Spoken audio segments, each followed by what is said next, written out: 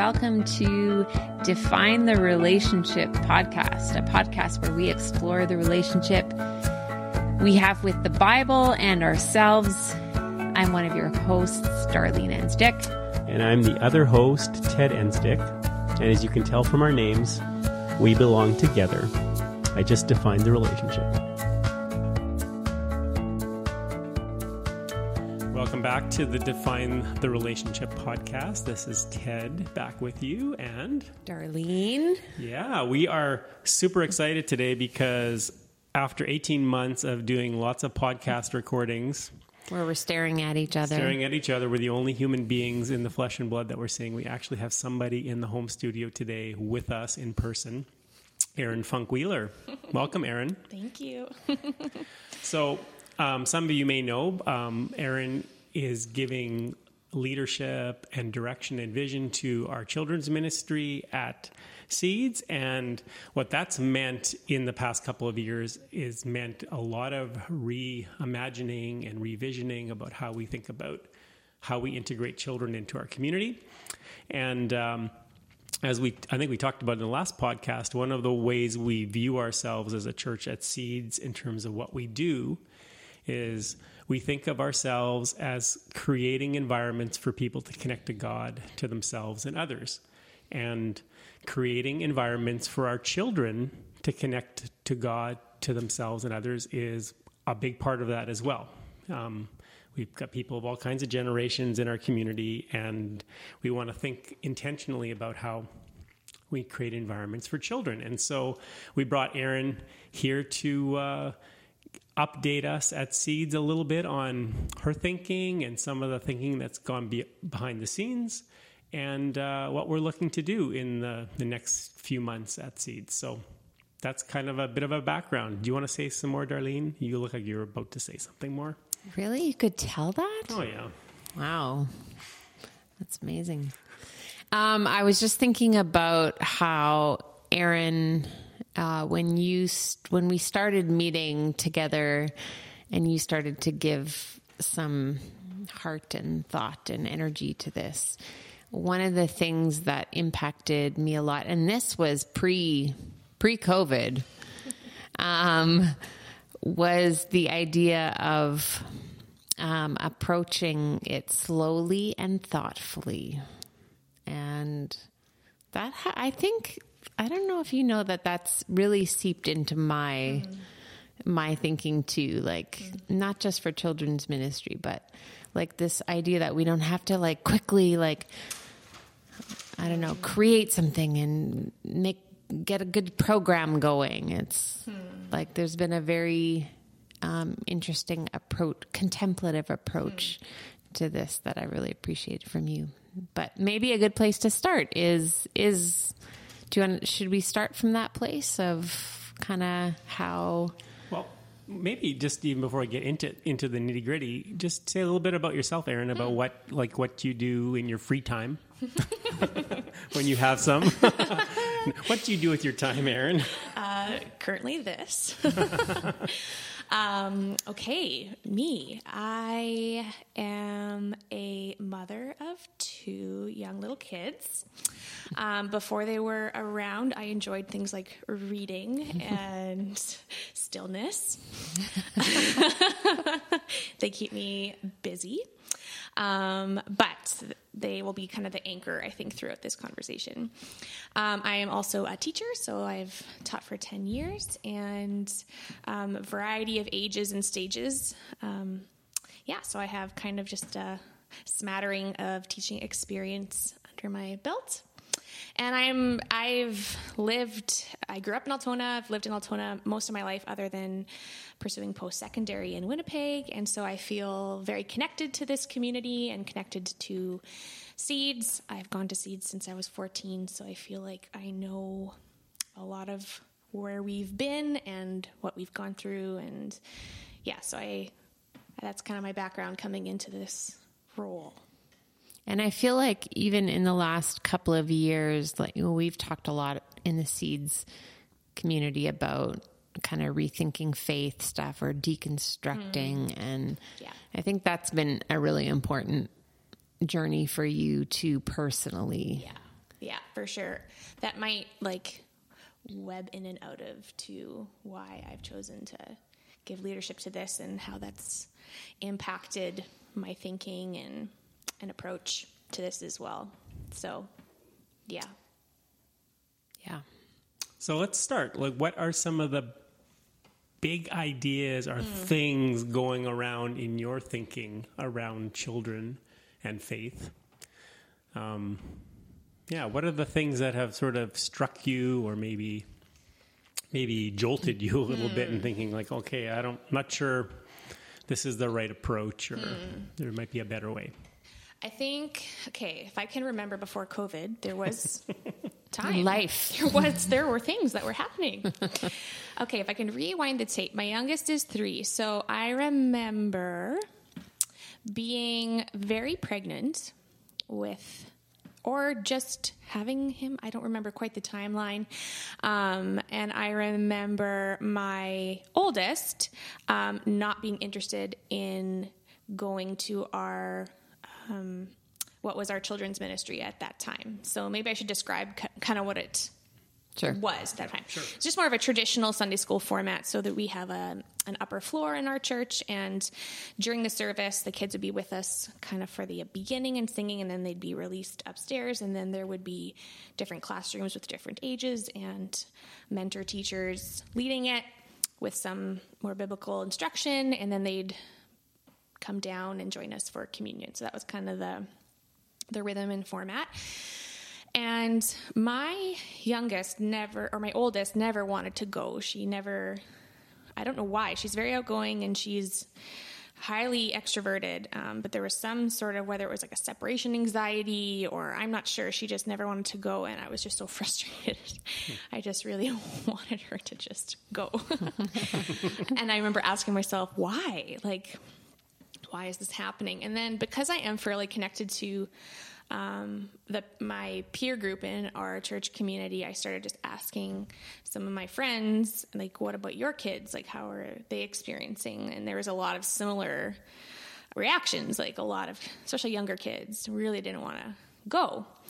And I remember mentioning these things to you, Dar, or some kind of processing a little bit of like what's going on. I felt very disconnected from what was happening upstairs. I did not volunteer. I did not want to. I'm around kids all week. I am bursting with child. I was trying to get away from all the small little ones. That format just didn't look appealing to me. And so, I mean, like, I wasn't obviously putting my own effort forward, and I knew that I should do that if I cared about it. So there was that. But I was also experiencing some medical issues that came on during my pregnancy, and life kind of came to a standstill. So I really wasn't capable of doing anything outside of growing a human and any little trickle effects that came off of that. So I remember this conversation, I think it was with you, Jar, where you're like, well, maybe because I think at that point, the person who was providing leadership to the children's ministry was moving and wasn't able to provide it moving forward. And you're like, well, do you want to do it? And I was like, no, are you kidding? No way. But the more I thought about it, the more I realized like I would be willing to provide some background leadership that seemed at my own pace and my own level, that did a little bit more research and digging into what was actually happening with our children's ministry. And so the next year moving forward, another person kind of stepped up and took over the facilitating the instruction and leading the responsibilities and things like that. Just kind of maintaining what we had been doing. Yeah, maintaining what we had been doing. And then I did a lot of kind of research is to kind of figure out what was going on. So I met with as many families as I could and I asked them a series of questions about basically what was their experience, what were their kids' experience, what did they like, what did they not like, what was working, what wasn't working, and what would the dream program situation look like. And the information was really interesting. It really showed that there's a big disconnection between what was happening upstairs and what was happening downstairs. Yeah, that was like, it was really neat process, first of all, just to like meet with all the families at that time who considered themselves to be connected to Seeds. And just the information was so interesting too, that both like the wide variety of responses that there were, and then also some commonalities. So it just was clear that there was a lot of room to rethink what we were doing, and more importantly, I think why we were doing it. A lot of parents expressed that they were at a point in their faith journey of deconstruction and not knowing tools for reconstruction in their own path, and then how they wanted to provide some sort of spiritual component to their children's lives, but did not know how to do that in a non-traumatizing, non-legalistic way. And so it felt like there was just a big gap, and like parents that are in a fantastic space. Like, I love people who are pursuing doubt and digging into questions. Like, that feels like we're really going somewhere. But also as a parent in a similar space, well, what do we do? What is okay to do? And how do we approach this idea of wanting to make Jesus real to our kids and feeling like we don't really know how to do that in non-harmful ways? Anyways, so from there, I think I just met with other leadership teams in our church and just started to bring the conversation to more groups of people and wanting to get more feedback. And then just as we were kind of moving towards some dreaming and visioning, COVID hit. So that kind of put a pause on a lot of those conversations for, I feel like, at least like half a year to a year. Like, even our community worship services were on and off, and I was drowning in teaching during COVID, and there's just a lot of things. But it feels like the conversation has kind of been unpaused in the last number of months, and it feels like now we're starting to slowly and thoughtfully move forward again, first with COVID restrictions, and but I think we're still going in really good places right now. So that's kind of like the vague overarching story. It's just good to have like some good background to where the conversation has been, both personally and corporately, I think. And can I just I wonder if you could say a little bit more, like, before COVID hit, we had the opportunity in the year preceding to get parents. Right. Yeah. We were able to get parents together for what we call parent happy hours, and it was just basically providing care for their children and allowing them to kind of interact with their own faith experience and stuff. Do you want to say a bit about that? I forgot about that. Yeah, no, as a pre-COVID thing, it's like, what? It impressed Pete Enns when we had him on the podcast. Pete, you're welcome to come to one. He was ready to come up for that. You let me know your beverage of choice, Pete, and I'll make sure it happens. Yes, this was also during the year where I was kind of doing that background research, and then so the children's ministry was still happening, but it was just so clear from the research that parents need a place to be and connect, and maybe some equipping as well. So we started, I think we were able to have 2 parent happy hours. And what that meant was parents were invited, any and all parents who felt connected to the church community. And there was free childcare available at our building. And there was a lovely variety of snacks from our amazing food team. And I had the fun job of picking out all the alcoholic and non-alcoholic beverages. And like, it's a hard no. Like, how could it would be hard to say no. Like, how can you say no to free childcare, free booze, and an opportunity to connect with other people in your community? Like, really, we made it almost impossible. And the turnout was really good. Like, we had a lot of amazing. It was like, how could you possibly? So, and I think actually at the beginning, the very first one we had was just throwing out, or I facilitated both of them. And the first one was just focused on what do we want to focus on during these times, and helping parents to kind of create a list of topics and issues and things that they want to pursue to broaden their toolbox, but also to grow in community. And then the second one, we started to dig into some of those more theological discussion of where do we go next? You know, where are we at? Where do we go next? And here's hoping that we can do that sometime soon again, because that felt like a good movement. And I think that expresses my shift in thinking. I don't like to call it children's ministry. I like to call it family ministry. It feels like slash everyone a little bit. Like what we're doing for kids and families, I think maybe benefits a lot more people than just people who are kids or parents. We should maybe unpack the word ministry at some point. Right? Yeah. Also that word. What is it? What does it mean? Yeah. Really, this is like, what are we... maybe we just the environment, like what environment are we creating for families? What environment are we creating for children?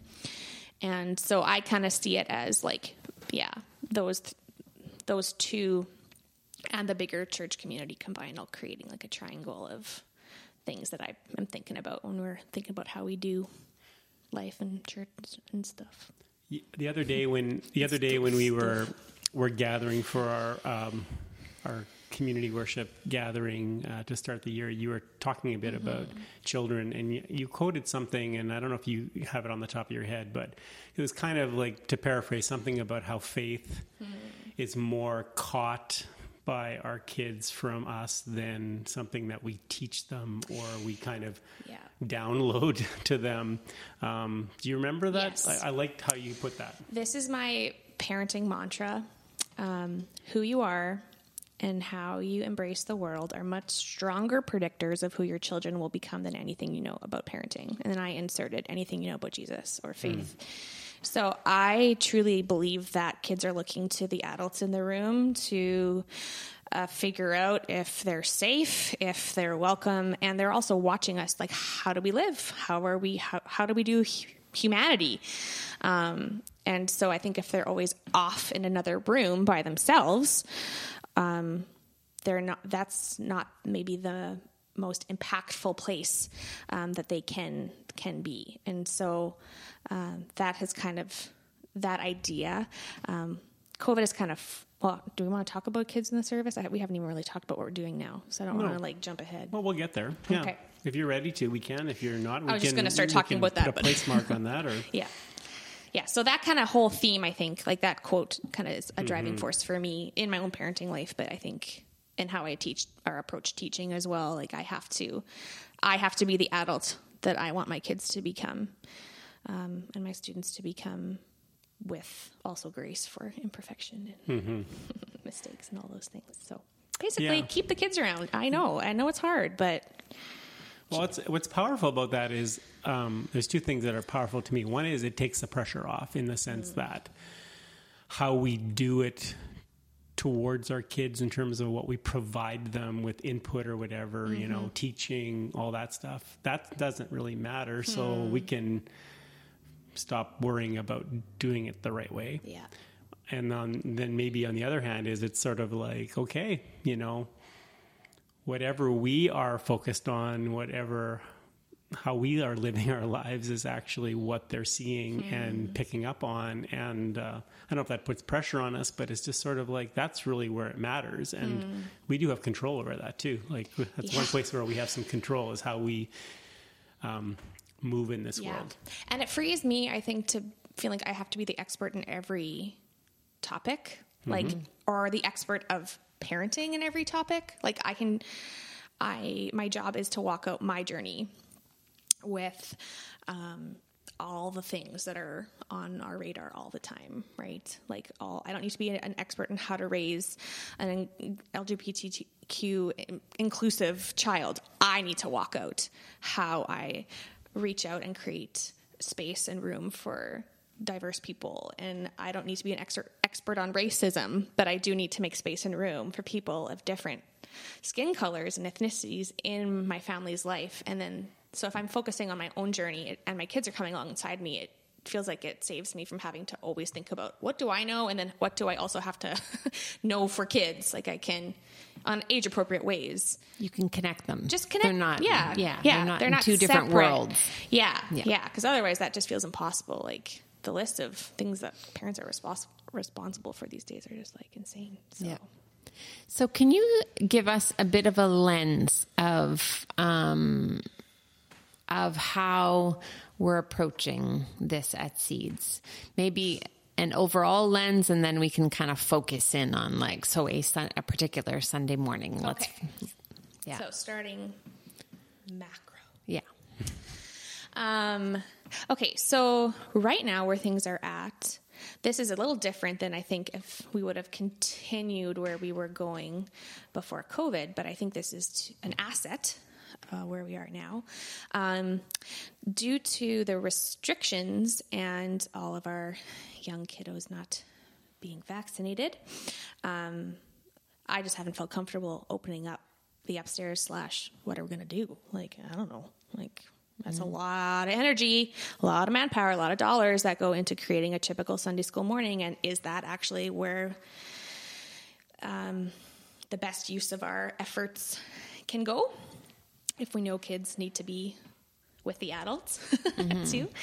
So where we're at right now is we're trying to rethink how we do community worship and making it more of an inclusive environment for all ages. So planning with kids in mind. And what that looks like right now is there are activity crates that kids can access when they come in, and they have a little blanket. We are still very conscious of our staying within our household and trying to be together apart. So that has definitely brought some limitations with how we can consider kids in our service. But it's also helped us to think like we have to keep our kids with us because we have to stay as a group. So how are we going to, is it accessible for kids? Is our service accessible for all ages? And how do we rethink ways that we can make it accessible to everyone? So, you want me to go through kind of what last Sunday looked like? Or what? I think, I mean, it's kind of forced this experiment, right? To think about how we can do that. And so we really are experimenting right now. Yeah. So run us through this experiment. Well, and you guys are there, so jump in. And we lived to tell about it.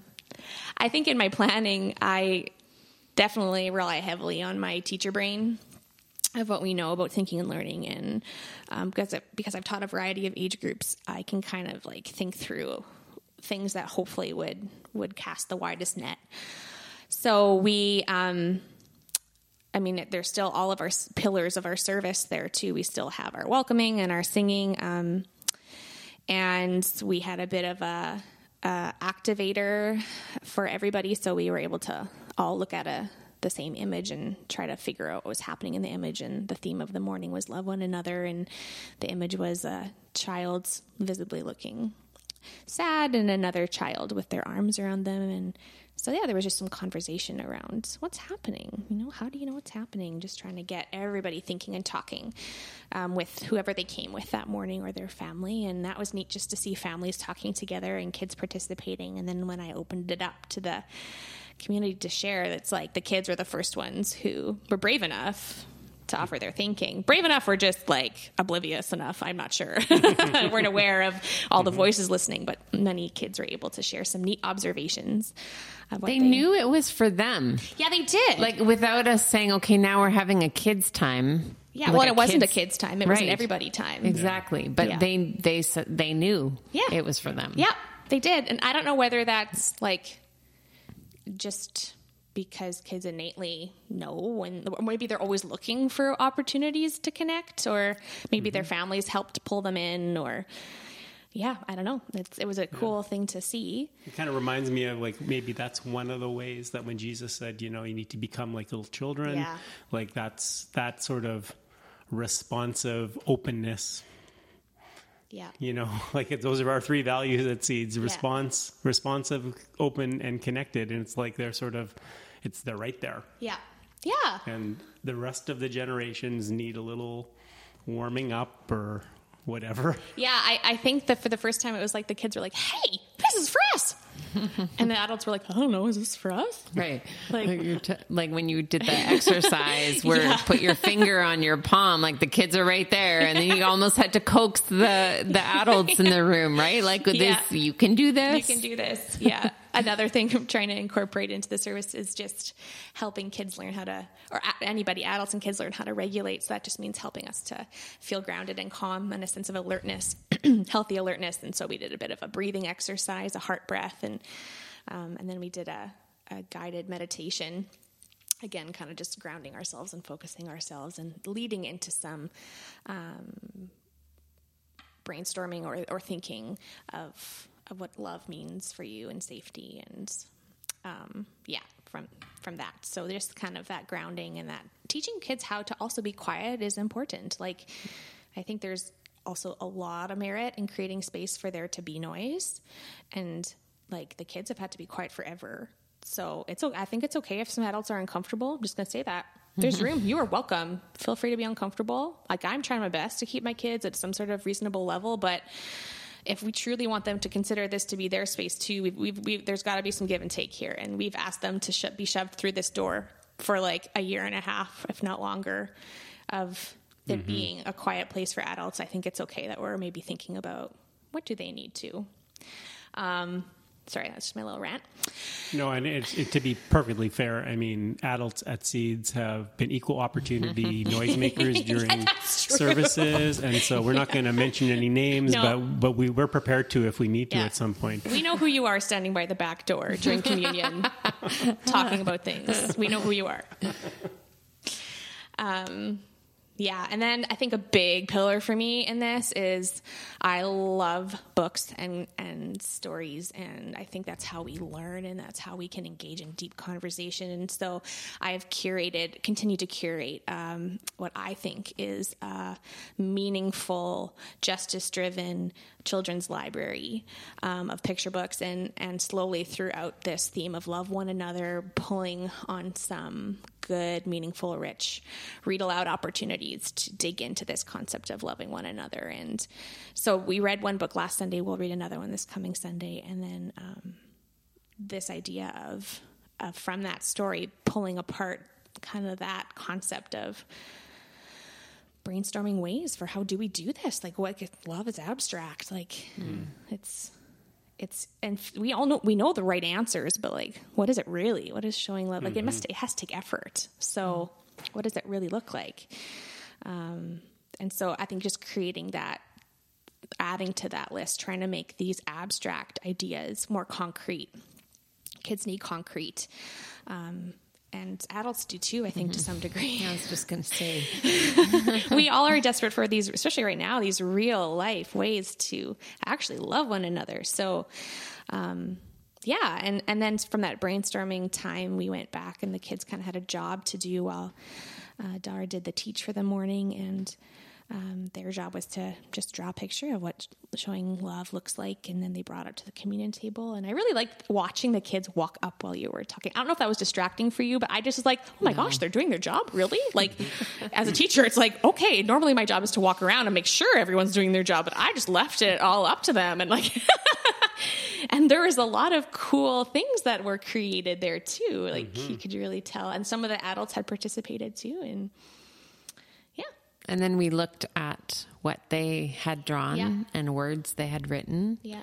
And like you said, they were on the communion table. So we kind of looked at it together at the end. And then, as is our communal practice, to come around the table, adults and children, and to, like, that's our, a tangible act to bring who we are and what we've wrestled with and allow God to feed us at the table, I was going to say before, I totally forgot this part. In the research that I did with these families, that came out in every family that was their kid's favorite part of the worship service was the communion table. And I was like, well, that is what we are all doing. Like, I wonder why. Why is that their favorite part? They didn't want to miss it. Some of them, their Sunday school was going overtime and they were really upset and sad because then they would miss the communion. Like, that seems to be very important to them.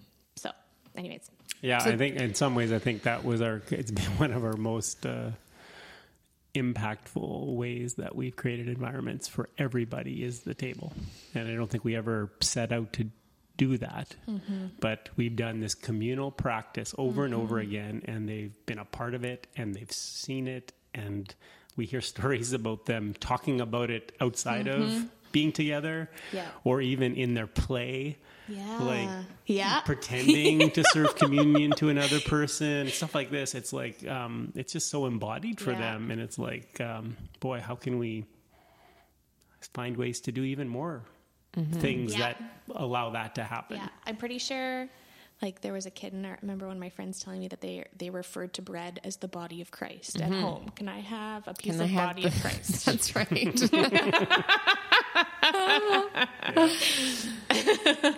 And I mean, we've done this one whole week. Right. And there was like a heap ton that we can do to get better at it. Like, let's not romanticize this. Like, it was a great first start, and it wasn't like, I see all sorts of other ways that we can continue to improve it. But anyways, I interrupted you. Well, no, it was just, I just wanted to say that we're at the very beginning stages of this. So it'll be interesting to see what we say 6 months down the road or whatever. But our intent, like, even between the three of us, was that we are working together more to kind of grow this opportunity, this environment for us to connect and kind of weave back and forth between spaces that, not spaces, but maybe things that are more like, when you talk about me doing my teach, that was less, directed at them, but hopefully there'd been enough fodder at the front end that they could also, I think they were still picking up on words that I was saying, and we kept our, we hope to keep our stuff kind of shorter. So just kind of intentionally designing something that is for everybody. I'm excited about that, and how in some ways it definitely feels like COVID, it has been an asset to helping us, forcing us to rethink how we do it. And I think utilizing our energies, like, I'm a bit of a nerd about efficiency. Like, I really love it. I just feel like there was just not a lot of people that were really, they did the volunteering because they thought they should, but not a ton of people were like super pumped about it. So it feels like it has alleviated having to ask people to leave the service to go provide that piece too. Like, everyone's has an opportunity to participate. So yeah, I agree. Well, Erin, you showed up here with seven some pages of notes. Well, this isn't just for this. This was just like a general, like, hey, here's some things to consider when thinking about including kids. So I feel like we're going to have you back on here to talk about this specifically, because would you believe we've already done 30 minutes of... You told me it would fly. And conversing. I believe you, and you're right. Ted, is there anything else we should say in this, or ask Erin, or? Well, I don't know if we need to ask Erin. I think maybe to ask people who are listening. We're glad that you're listening, and maybe getting some insight into how we are all trying to think about creating environments for families. And I think we want to continue the conversation, because the reality we're living in right now isn't going to be the reality forever. So we will have some more opportunities and maybe some more freedom to try some different things. Yeah. And so this gets the conversation started. And I mean, the stuff that you prepped in terms of how we want to think about our families and how we connect them to the realness of Jesus. This is stuff we should pick up on here and there as we go forward and keep the conversation going. This is really a cool conversation, and we would love your feedback out there, and questions and insights and stuff like that. I'm just thinking, one of the things that I'm thinking about with our children in worship, I mean, one of the real things that I lamented about the last 18 months is just how disconnected I became from a lot of small children because I didn't see them like I would on a weekly basis. And, you know, even just like, what happened to you? You're twice as big as you were the last time I Or you were born. Yeah, or you were born, or, you know. And so it just emphasizes how rich our community is because of our intergenerational character. And I just miss that. And so I'm so glad that we're integrating them into what we're doing right now. And and I feel like whenever, like, I just sat down with another member of our church community who's a pediatric occupational therapist, and it was just that conversation I had with him about ways that we could help create an environment where kids have their regulation needs met. Just like had adults written all over the conversation. And just like, oh, right. Whenever we start to think of those who are visibly showing us that we need help regulating, we really are just exposing what a lot of people need. And I just think that whoever would walk into that space, it's just so considerate of anybody. At least that's what we're striving to create. And so I just love having these conversations because it always feels like when you're thinking about families and children, it often exposes a lot of what everyone needs too. Yeah. So thanks, Erin, for joining us, and looks like you're coming back. Yeah. So this isn't a one-time rodeo. it's the 3 in me. It's the overachiever. That's right. All right. Thanks, everyone. Thank you. yeah, take care. In between what was happening upstairs and what was happening downstairs, in terms of theology, oh no, Ted. He just spilled his water all over his recording equipment.